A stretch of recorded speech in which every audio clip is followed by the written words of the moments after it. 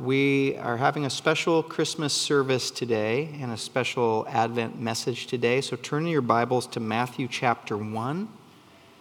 Matthew chapter 1. And I have to say that I want to give glory to God because as a pastor, I do Christmas, a deep dive into Christmas, every year. And every year, God puts something new and beautiful on my heart. I've been doing this for a really long time, actually. I know I look surprisingly young. But I've been doing this for a long time, and Christmas is part of the whole thing, and it's a joy, and it's an honor. But if those of you that study the Bible, if you ever think to yourself, man, how much more could I get out of this? Well, let me just say, so much more. So much more. So this is, what we're going to talk about today is something that God has put on my heart this year about Christmas, and it's really special, and it's really beautiful, and I am very blessed to be able to share it with you too. So, this is Matthew chapter 1, verses 1 through 6. Let me pray first, and then we'll jump into it. Lord Jesus, thank you for the gift of your birth for me and for my friends and for the world. As I was sitting, listening to that beautiful music, "O Holy Night," when Christ was born, I was thinking that we wouldn't be here if it wasn't for that night. That I wouldn't have given my life to you if it wasn't for that story that gripped me so many years ago. Because the reality is, Jesus, you remember, I was lost.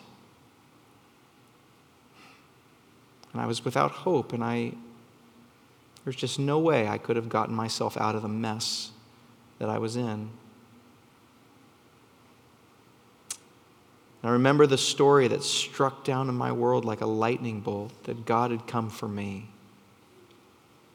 that he loved me, would rather die than live without me.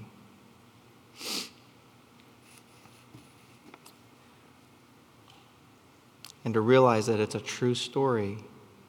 It's that kind of love actually exists, and without it, nothing would exist. Man, Lord, thank you. Thank you for what we celebrate today in this season. I pray that today you would impress upon us even more, God, what it means.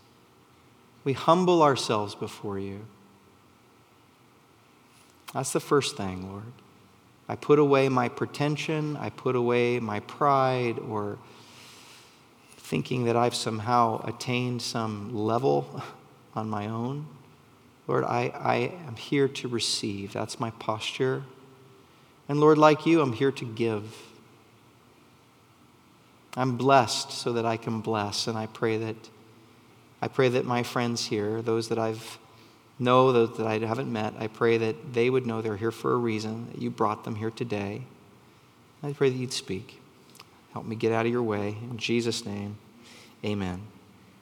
Okay, Matthew chapter 1, verses 1 through 6. The book of the genealogy of Jesus Christ, the son of David, the son of Abraham.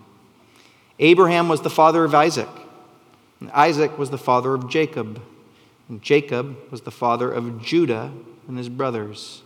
And Judah was the father of Perez and Zerah by Tamar, and Perez the father of Hezron, and Hezron the father of Ram, and Ram the father of Amminadab, and Amminadab the father of Nahshon, and Nahshon the father of Salmon, and Salmon the father of Boaz of Rahab, by Rahab, and Boaz the father of Obed by Ruth, and Obed the father of Jesse, and Jesse the father of King David, and David was the father of Solomon by the wife of Uriah. I know what you're thinking. This is a genealogy, and this is one of the more boring things in the Bible. So I'll start my sermon with a confession. My biblical palate has significantly expanded over the years. The older I've gotten, the more I've come to actually enjoy a good old genealogy in the Bible. And I remember when I was younger, I used to hate these things. Do you remember when your mom used to serve you up a plate of Brussels sprouts? force those suckers down your throat. And your mom would say something even prophetic. She'd say, someday you might come to like those. And you with all the steely will in your mind, you're like, I'll never like this. This is torture. And then later, I have not confessed this to my mom, but I have to say to you guys, I actually love Brussels sprouts now. And other things too. Other things that I swore I would never like. My taste buds have actually changed. Well, taste buds evolve, and at least for me, so has my love for certain flavors of Bible passages.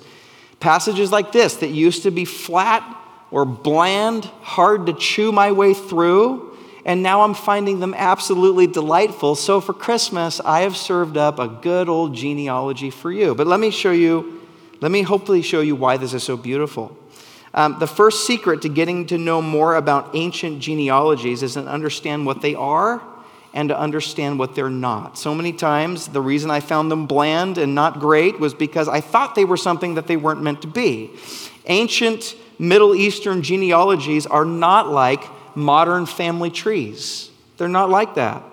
They actually trace the male line, and they would include or exclude people, and sometimes entire generations, all depending on what the author of that genealogy wanted to emphasize. They were handcrafted, so to speak. So in this way, each genealogy is telling a story in its own right, in a sense. It's telling a story about someone that they're about to introduce, but through the stories of other people. It's really difficult for us to enjoy a genealogy in our culture because we live in what's called an individualistic culture. We don't see a connection between ourselves and others around us typically in our culture, at least not to the significant level that they do in most other cultures of our world today and most ancient cultures. Most ancient cultures today are what's called a collective culture.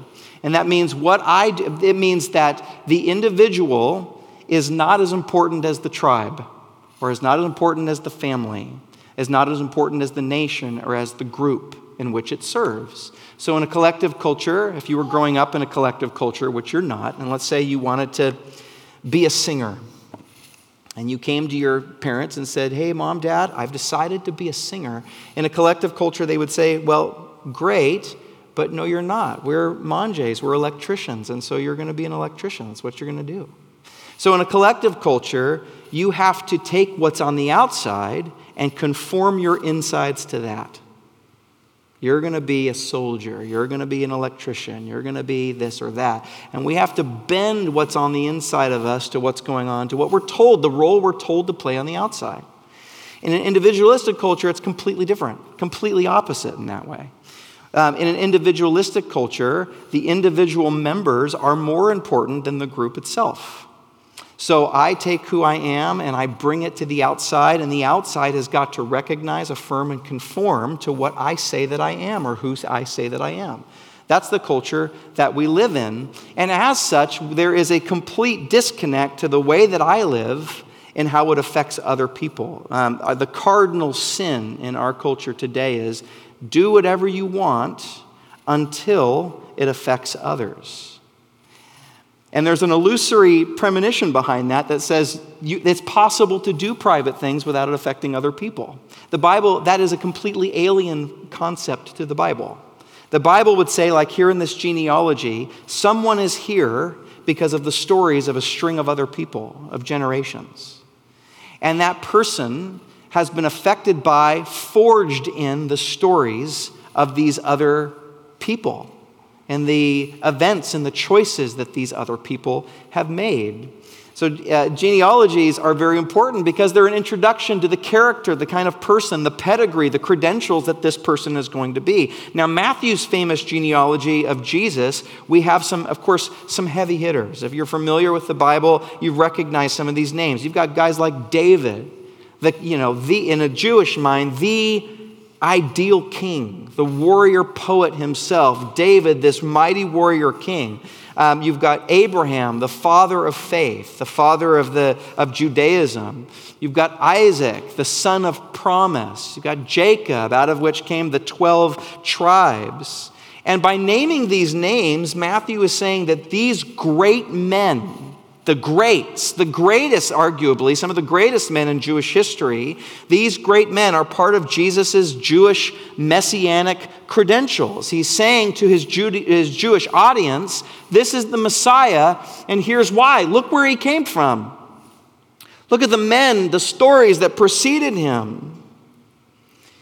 In this, Matthew was clearly telling people, especially Jewish people, this is the one you've been waiting for. Jesus is the one that fulfills all of Israel's loose ends. In the Old Testament, if you just ended it with the Old Testament, and they were aware of this, it was a dismal end. It's not like the Old Testament slowly builds and then climaxes in Jesus. Actually, the Old Testament gives these promises and then it fails. It's like there's this drop-off. There's this anticlimactic ending to the Old Testament. And then there's 400 years of silence and darkness and oppression and tyranny from other nations. And it's just this horrendous mess. And by the time we show up to the first century, Jews are saying, have we been cast off forever? Maybe we blew it. We're home in our land, but we're not really home because someone else is ruling over us. We've been exiled from God's presence. We're in some serious trouble. And Matthew shows up and says, actually, here's the one we've been waiting for that's going to propel the redemptive story forward and actually fulfill it in its fullest, most deepest meanings. But, blah, blah, blah, blah, blah. I want to focus on something else. He includes other names in the list that tell a different kind of story. We've got guys like David, Abraham,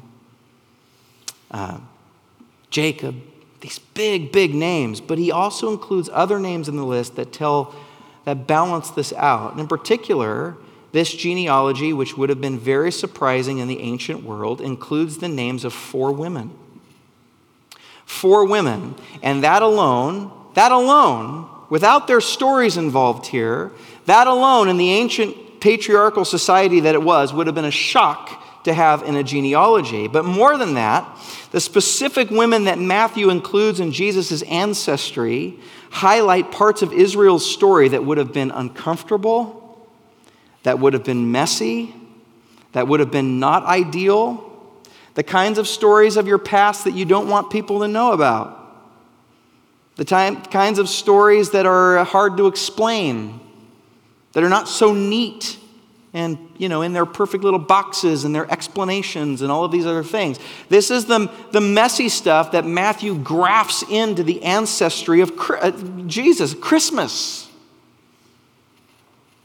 Each of these women's stories are difficult and uncomfortable, and by highlighting them, Matthew is intentionally putting in messy lives into the Christmas story. And I love this. I love this so much.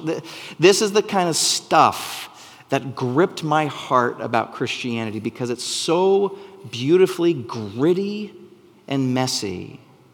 When we think about Christmas, even today, these 4 gritty lives are not what we would associate with Christmas. We're going to hone in on these 4 women's stories today precisely because of how awkward they are. We think of lights and warmth and good people and celebration and celebrating life together, but that's not the way the Bible presents the coming of Jesus. It's way too clean here in the West. The Bible's, you're going to get dirt under your nails if you dig into the real story of Christmas. Let me show you. Matthew names Tamar, first of all, a widow who seduced her father-in-law in order to seek justice. We're getting a little dirty. Next, there's Rahab, a Canaanite sex worker, a prostitute, who helped the Israelites take and defeat Jericho. Then he names Ruth, a Moabite widow, who chose her mother-in-law and Israel's God over her own people.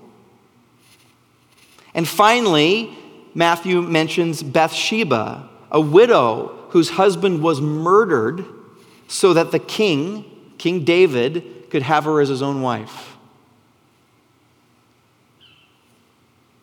Merry Christmas. I love it. Now, we're going to take each story in turn this morning, and in so doing, we're going to learn just who Christmas was intended for. Christmas for who? This gift that God wrapped up in flesh and swaddling clothes and gave to the earth. Who's it intended for? Who's it for? Well, by looking at these stories, we're going to see at least four things. We're going to see that Christmas was for people who are vulnerable and abandoned. It's awesome. Secondly, Christmas is for the dirtiest and the most sinful. Thirdly, Christmas is for the impoverished, without any hope of having success in their own strength. And finally, Christmas is for victims and abusers alike. That's what we're going to learn today. Let's start with Tamar. I'm going to read you. I have it on the screen. I put this on there. This is from Genesis. Her story, I just put a little excerpt there for you.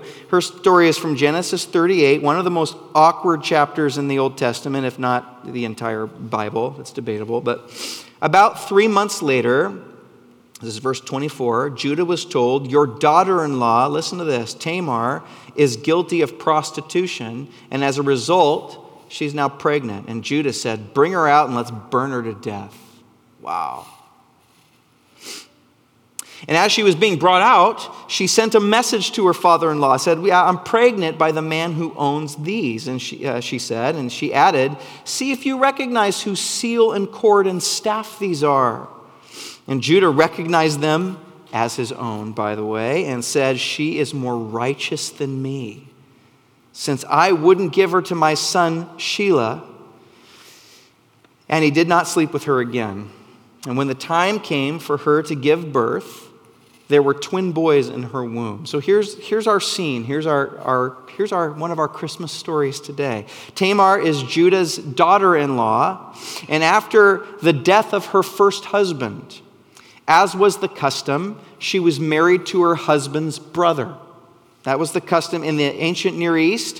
When a woman died, it was common to require one of the dead husband's brothers to marry his widow so that she wouldn't be destitute, she wouldn't be alone, she would have money, she'd have protection, and any children that she would have from her deceased husband's brother would have his name. So his family name would not die with him. That was the custom. So Tamar's first husband died, which is, you can read it yourself. It's a messy business in and of itself. But then, so did her next husband. Her next husband died as well.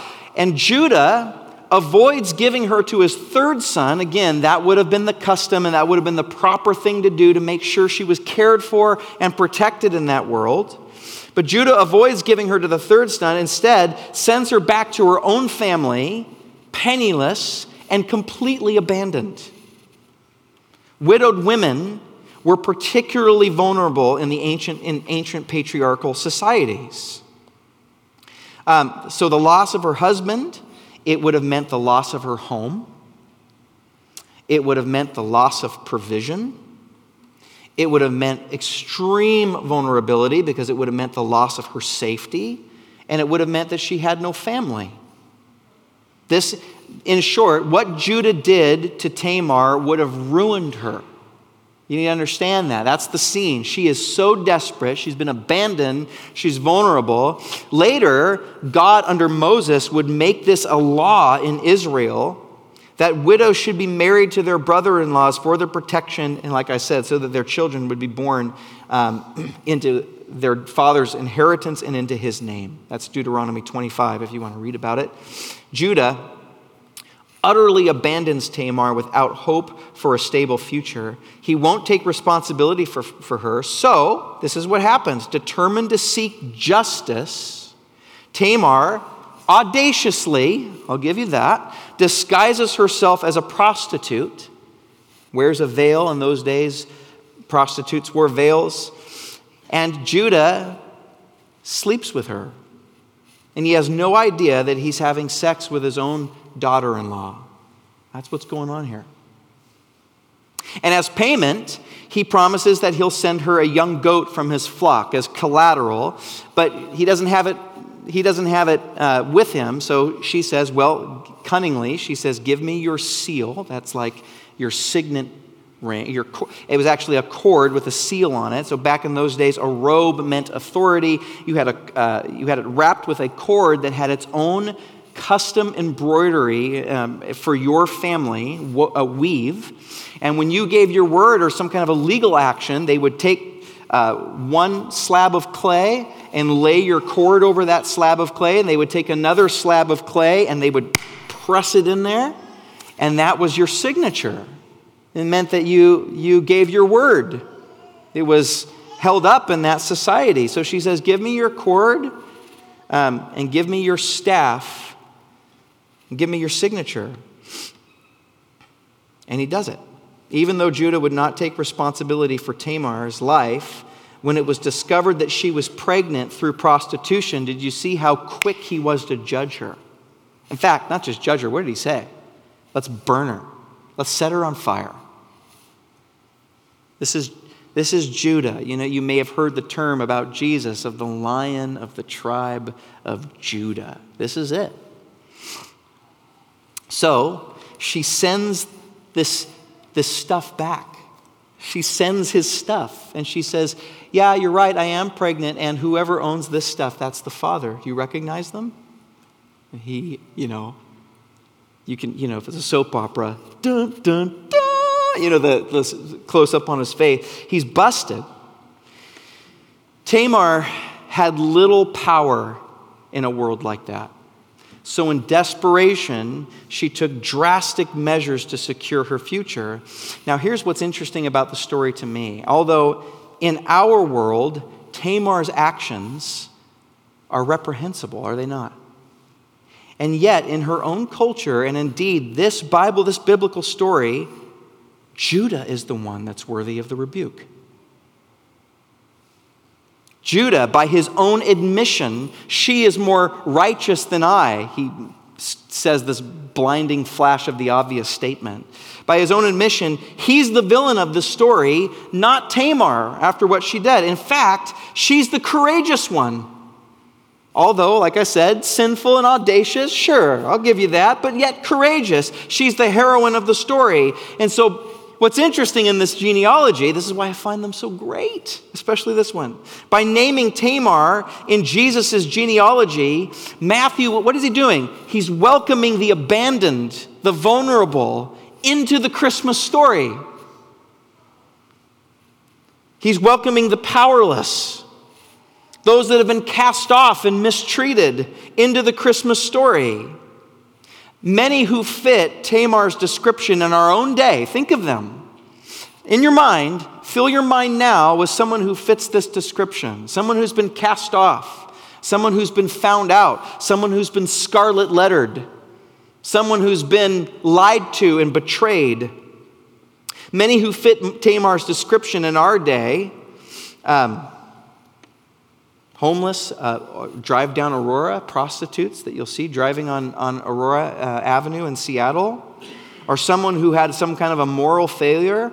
The truth is they've come to where they are because of desperate circumstances. I promise you. I promise.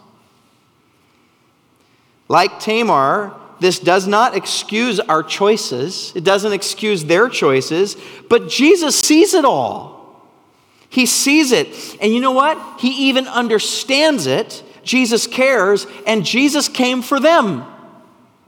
Christmas are for the undesirables, those we'd rather sweep under the rug and not think about, those we'd like to get out of our society so it looks cleaner and it's more comfortable.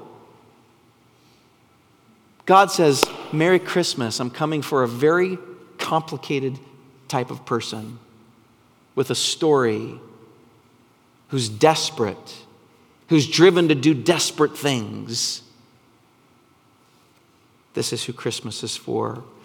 Maybe you've done some things you're not proud of because you found yourself maybe in a desperate situation. Most things that we do are not just done in a vacuum. You know that. Most of the time when we hurt people, it's because we ourselves have been hurt. That's the reality. Again, doesn't excuse us. It just is what it is. We live in a world of a ripple effect of abuse and pain and vulnerability. And desperation causes for desperate things. Maybe that's you. Maybe you've done some things that you're not proud of because you found yourself in desperate circumstances. Merry Christmas. Jesus came for you. He understands you. He gets you. He sees it all. And he loves you. Selah. May shame leave right now because of that. You're not too far away. This is the God who's come to you. Okay, number 2, Rahab. Rahab was a Canaanite prostitute from Jericho who chose to protect Israel's spies as they prepared to attack her own city. Let me read it to you. This is Joshua chapter 2, 8 through 13. Do I have it up there? Yes, I do.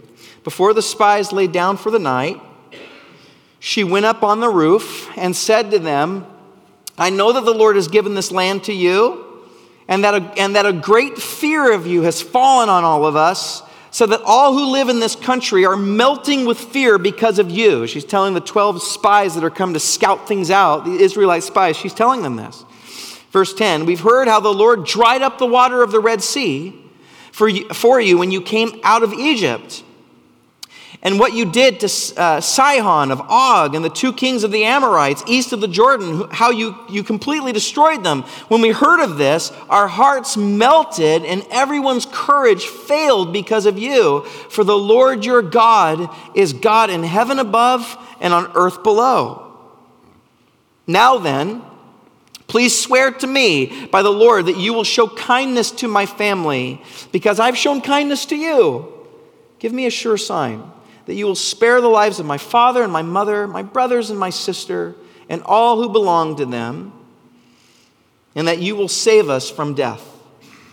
Rahab, first of all, is a Gentile by birth, a prostitute by profession, and is probably the last person the Israelites would have expected to help them, to ally them in overthrowing her own people. In fact, God had made it clear that he was going to use the nation of Israel to bring his judgment on Canaanite culture precisely because of one of the reasons, precisely because of their taboo sexual immorality. Their sexual practices in the culture were so outlandish and so crazy that God was going to use Israel as his instrument of judgment to rid the culture and rid the land of them, that it wouldn't keep infecting other people and other generations. This is the story. Their mission was to bring salvation to the land through judgment. Do you know that that's a major theme in the Bible? That God brings, theologians call it the great reversal, that God will turn judgment and bring it into salvation. He'll desolate a place to make it Eden again. That's what the Israelites are to do. They're to go in to the new promised land, and they're to destroy and bring God's wrath and judgment, not on everybody, but on certain cultures there that are incredibly corrupt. The rest, according to Deuteronomy, they're to live in peace with. So if anybody tells you, Judges is a tough one for us to read, and if anybody tells you that it's imperialistic or God just sent people in there to kill people and get their land, that's not the story. It's not the story. These are, again, specific cultures that are spreading their evil to everyone else. So, here's what's ironic. This woman who helps Israel is also herself caught up in the wicked sexual culture that Israel is there to punish. Think of that. This woman is steeped in this culture herself. Now, did you notice, here's what's crazy about it. Some things should jump out at you. For example, what smacked me around was her profession of faith. Look at verse 11. She says, when we heard of it, our hearts melted and everyone's courage failed because of you. Listen to her profession. For the Lord, the word is Yahweh, could not, there's only, in other words, in the Hebrew language, in the Bible, there are many Elohim. That means gods. There are many Elohim, but only one of those Elohim is Yahweh. There's only one Yahweh. This is it. She says, Your God is God in heaven above and earth below. A Gentile prostitute knows about Yahweh before any Israelites have even stepped foot in her city yet. It's fascinating to me. On this, Kenneth Bailey notes that somehow, he says, she, quote, discovered that the God of the Israelites was the one true God and decided to serve him alone. And that discovery, he goes on to say, led her to put her life on the line on the basis of her new faith, that she acted against even her own community, even against her own gods and its leaders. Because of this faith, whether Rahab learned about Israel through gossip or prophetic revelation, I don't really even know. Either way, she knew about God before any Israelites show up. And through her faith, Jericho was defeated and she was spared and she became a part of God's family. You could say, she's a first fruit of God's promise to Abraham in Genesis 12, verse 3, where he says, all the nations of the earth will be blessed because of you. She's like the first fruit of this fulfillment coming true. Through Israel, all the nations of the world will be blessed. Rahab's inclusion into the family line of Jesus in Matthew chapter 1, verse 5, is Matthew's way of reminding us that Christmas is for everyone and anyone, even the most undeserving and even the most deserving of God's judgment, anyone who has faith in the God of heaven and the God of earth. Anyone. Even a foreign sex worker. She's invited into the family. See, Jesus, by the way, Jesus, the Greek name for Joshua, he came to earth at Christmas for the same purpose that Joshua and Israel came to Canaan. He came to bring salvation through judgment. Did you know that? Jesus was born to rid the world of evil and to bring salvation through judgment, except, unlike Joshua, Jesus climbed on a cross, let his enemies nail him to it, and took the judgment and wrath of God instead of the people.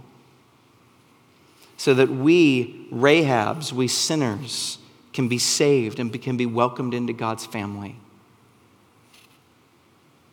When you drive down Aurora and you see those girls by Lowe's or wherever they are, think of Rahab. Those are women, let's admit it, those women are the farthest thing we think of when we think of Christmas and Christianity, are they not? We think of someone that is just beyond hope, beyond anyone ever saving, beyond anyone getting to. It's easy to think that way, except for the Christmas story in Matthew's genealogy.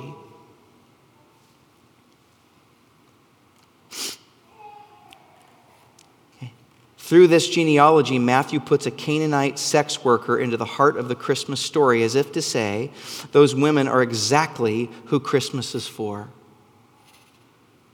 And Christmas is the only power, actually, that can save them at all. The power of Christmas. Selah.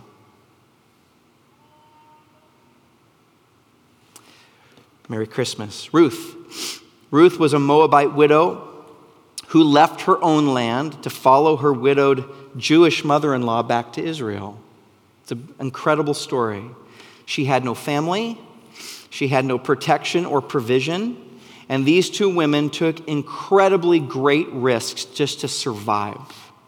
I don't know if they even hoped for a future.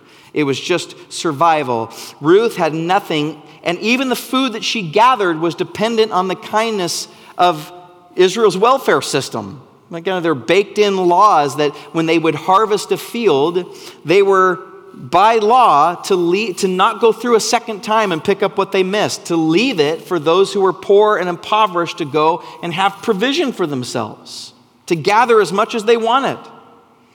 That was what her survival depended on.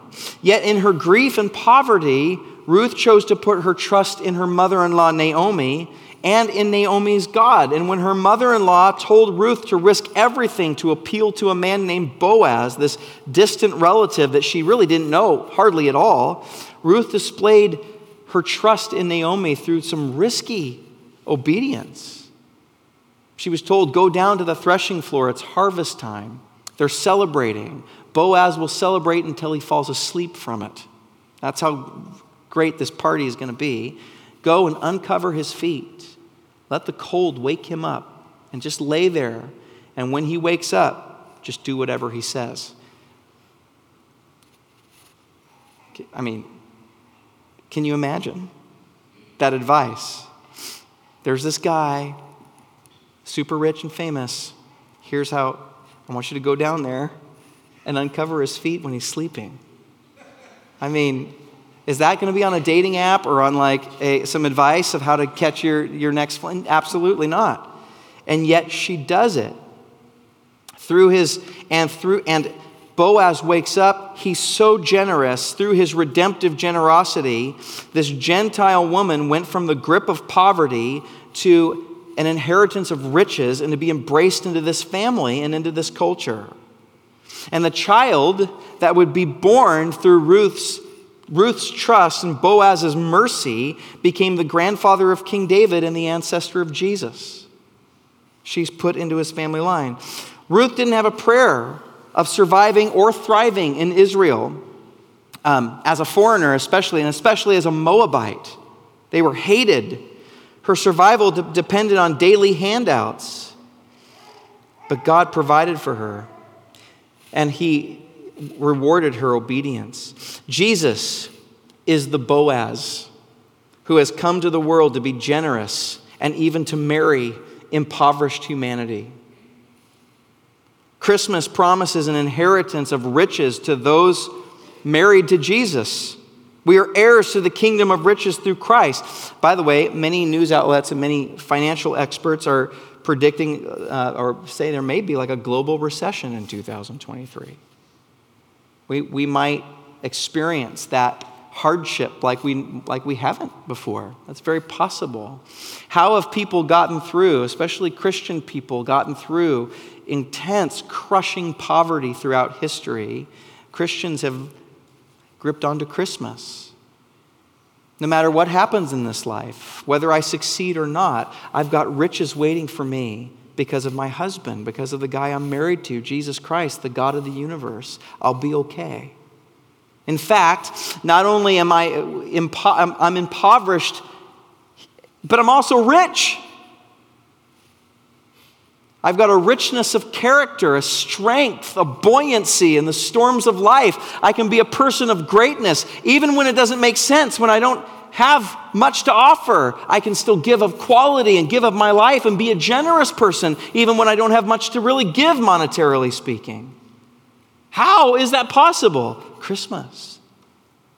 Ruth being put in there because she's attached to the riches of someone else. Christmas promises his riches to the poor. Jesus said in his famous manifesto, his Sermon on the Mount, he said, "Blessed are the poor in spirit." In other words, as a character trait. Blessed are you. Why? Because you're rich. God bends to those. He's rich in heart. And finally, Bathsheba, the wife of Uriah, she has a painful and a tragic, tragic story. This is 2 Samuel 11. I think I put it up there. Let's go verse 2. Yeah. One evening, David got up. You guys know the story. It's a famous one. One evening, David got up from his bed and walked around on the roof of the palace. And from the roof, he saw a woman bathing. And the woman was very beautiful. And David sent someone to find out about her. And the man said, "Isn't this Bathsheba, the daughter of Eliam, the wife of Uriah the Hittite?" Then, finding out that she was taken, that she wasn't available, David sent messengers to get her. She came to him, and he slept with her, and she had purified herself from her uncleanness. Then she went back home. The woman conceived and said word to David saying, I am pregnant. Some have suggested, I've heard it said, that Bathsheba purposefully seduced David. But listen, the Bible does not pin those kinds of motives on her. Just read the text. It doesn't say that. In fact, though the Bible is silent on Bathsheba's thoughts, it's very vocal about David's choices. It's very vocal about his intent. You can read about that in 2 Samuel 11:27, 12, 1 through 10. The Bible puts the blame squarely on David. David broke, in fact, 3 of God's commandments in his interactions with Bathsheba. In other words, the Bible lays the blame squarely on the one who had all the power. Who was that? That was David. What power did Bathsheba have to refuse a king in a society like that? Instead of loving his neighbor, David selfishly took what he wanted and had his neighbor killed so he could have it. In my mind, Bathsheba is a victim of abuse of power and sexual abuse. Clearly, David used his authority to overpower her sensibilities and perhaps even force unwanted sexual desire onto her. Regardless of whether what happened with David was consensual or not, Bathsheba, you just have to appreciate her position. She found herself in an incredibly vulnerable position, pregnant by a man who was not her husband. Think of that.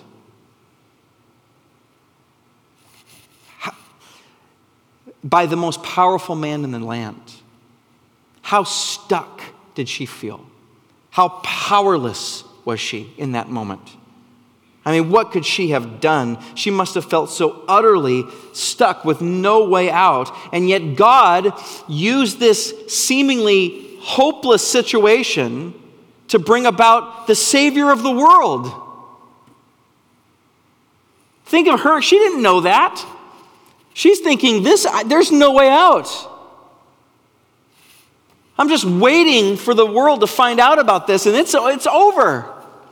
What am I going to do? And then to find out that he had her husband killed.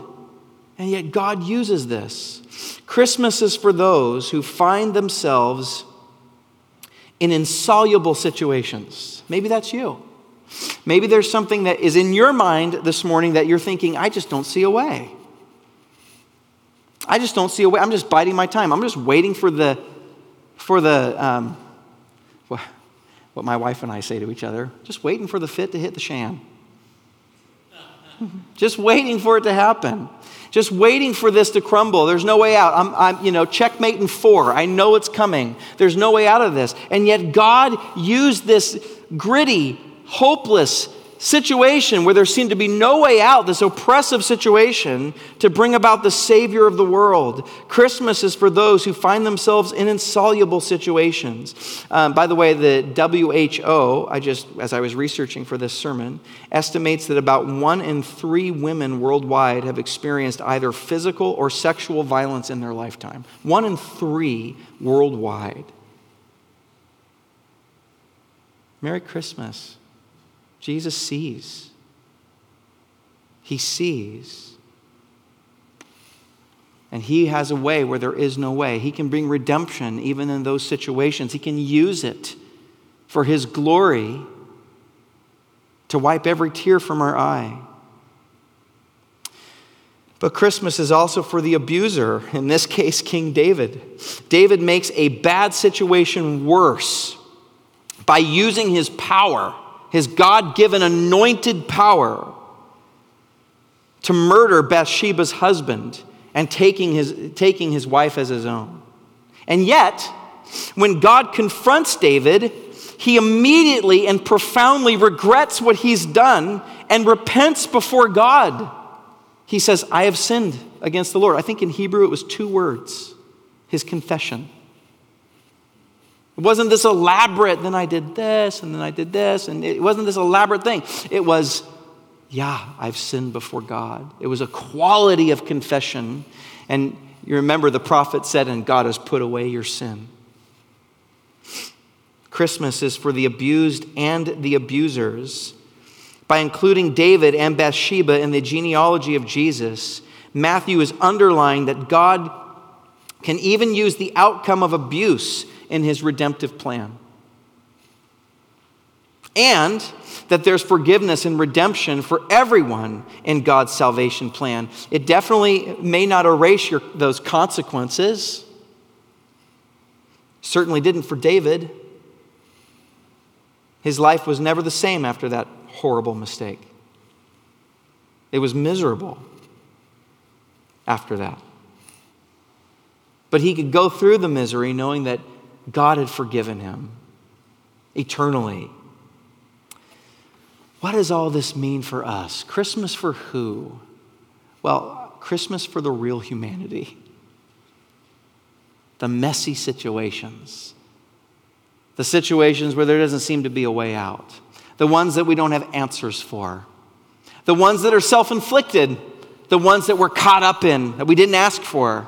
All of it. That is life. And that's the Bible. And that's Christmas. It's for the homeless man that's just trying to get on his feet and get a job. It's sleeping on the other side of those walls. It's for the prostitutes stuck in slavery in the middle of Seattle. It's for the Johns that pick them up. How? How? Salvation through judgment. Jesus was judged. Jesus was victimized. Jesus was abused.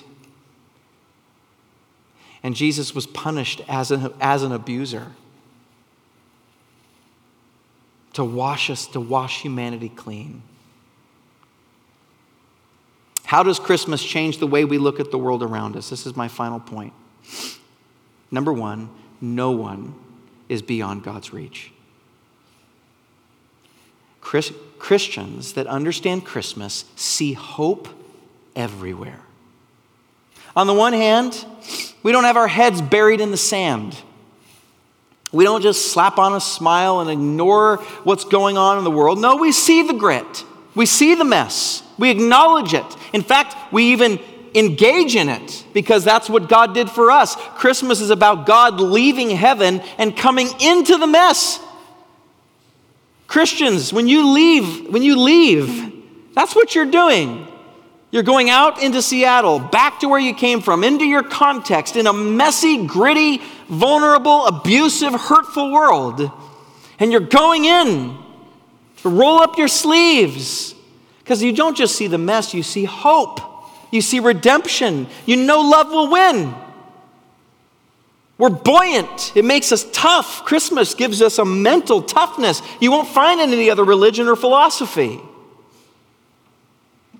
We see beauty and brokenness everywhere. The world is both beautiful and broken. Your job is both beautiful and broken. Where you live is both beautiful and broken. Your marriage is both beautiful and broken. Christians see that. And we have hope that gets us through. Merry Christmas, that's what it's for. That's how we look at the world. And no one is beyond the reach of God. We see a homeless person and we think, I'm going to give because God so loved the world that he gave. So I'm going to give. We see an abused person, someone who is trapped in a horrible system. We pray for them. We know there's hope. There is hope. Okay, secondly, we also understand that everyone has a story. Gosh, if you would have just met Tamar or Rahab or Ruth or Bathsheba without knowing their story, what would you think? How would you have first met Tamar, perhaps? Maybe with the report. Oh, did you hear? Judah's daughter-in-law? Oh. She became she's pregnant from prostitution. Oh. What would you have thought? How would you first have met Rahab? Maybe seen her on the street passing by, lewdly offering herself up. What would you have thought? Oh gosh, our world is so messed up. wring our hands at the culture, shrug, man, Jesus, come back. This place is so jacked up. And then dismiss, walk away. Is that what we have done? What about Bathsheba? Do you hear she seduced the king? Do you hear that? She lured him in, made that great man fall. But then you hear their stories, and you realize it's a little bit more nuanced than that. Thank God for the Bible. The Bible prepares us for what we see out there. The Bible attacks our prejudices, our assumptions, how we fill in vacuums with our own judgments. The Bible comes right against that. Christmas comes right against that because God chose to put these women in His story. It's baked into who we are as Christians. Everyone has a story, and it's complicated. Everyone. And I want to learn it. I want to listen. I want to ask questions. Thirdly, and though that story doesn't exclude us and others of our sinful choices, God sees and understands the nuances of every circumstance and story and offers redemption and forgiveness to even the messiest of situations. And finally, God is still incarnating Himself into this messy world through our messy lives. Be willing to bet you're a pretty messy person yourself. You could bet the farm that I'm a pretty messy guy. And yet, God wants to somehow, in His great reversal, in His way of doing things, He uses my limp, He uses my scars, He uses my humanity as the vehicle by which He will touch and keep redeeming this world. You are God's Christmas gift to Seattle or to wherever you're coming from. Even in your mess, even in your unresolved, even in the tension and the things that are still not worked out right, God wants to use that because that's the nature, that's His nature, that's the nature of His grace. See, some of us would think, well, once I get this part figured out, then I can be used of God. Oh, God will blow your mind away. He'll say, actually, I can use that wound to bring about healing that you never would have dreamed possible. There's one more woman that I did not mention. I feel like I can't leave her out. It was Mary, the 14-year-old mother of Jesus. An angel comes to her and says, hey, here's the plan that I have for your life, according to God. You're 14, but I'm going to overshadow you, and you're going to conceive. And the one that you've conceived is the Holy One. He's going to save the world. But I'm going to do this before you're married. In fact, I have to do this before you're married. It's essential that I do this before you've been sexual with anyone else. I need to do this. And it's going to ruin your reputation. It's going to ruin your life. You're going to be misunderstood for the rest of your life. 14 years old. 14.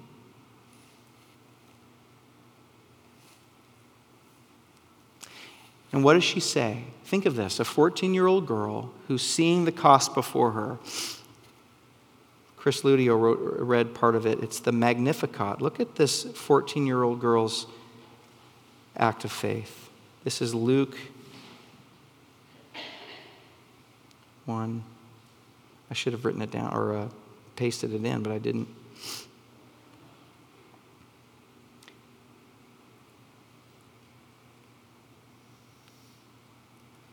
Mary said, my soul magnifies the Lord, and my spirit rejoices in God, my Savior.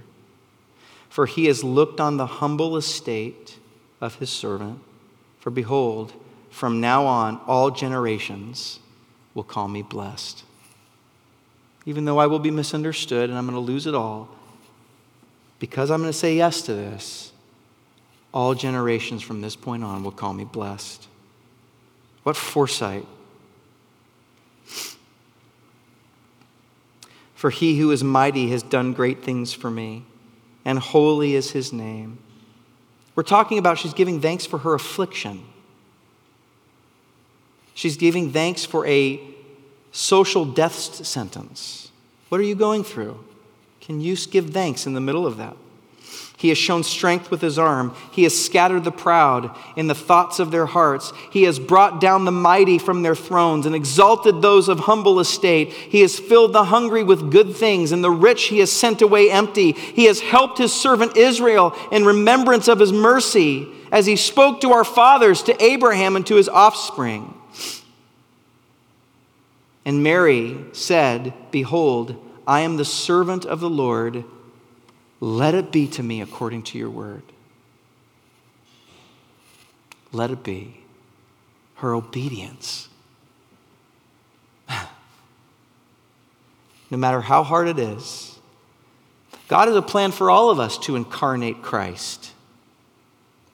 She was the vessel of Jesus. We're the vessels of the Holy Spirit if you're a believer. God lives in us. Maybe it will hurt your reputation. Certainly there will be sacrifice. Certainly you will suffer. Certainly you won't be liked. Certainly you're not going to win a culture war. Certainly you're going to be rejected. Certainly. Can we join with this fifth incredible matriarch and say, let it be.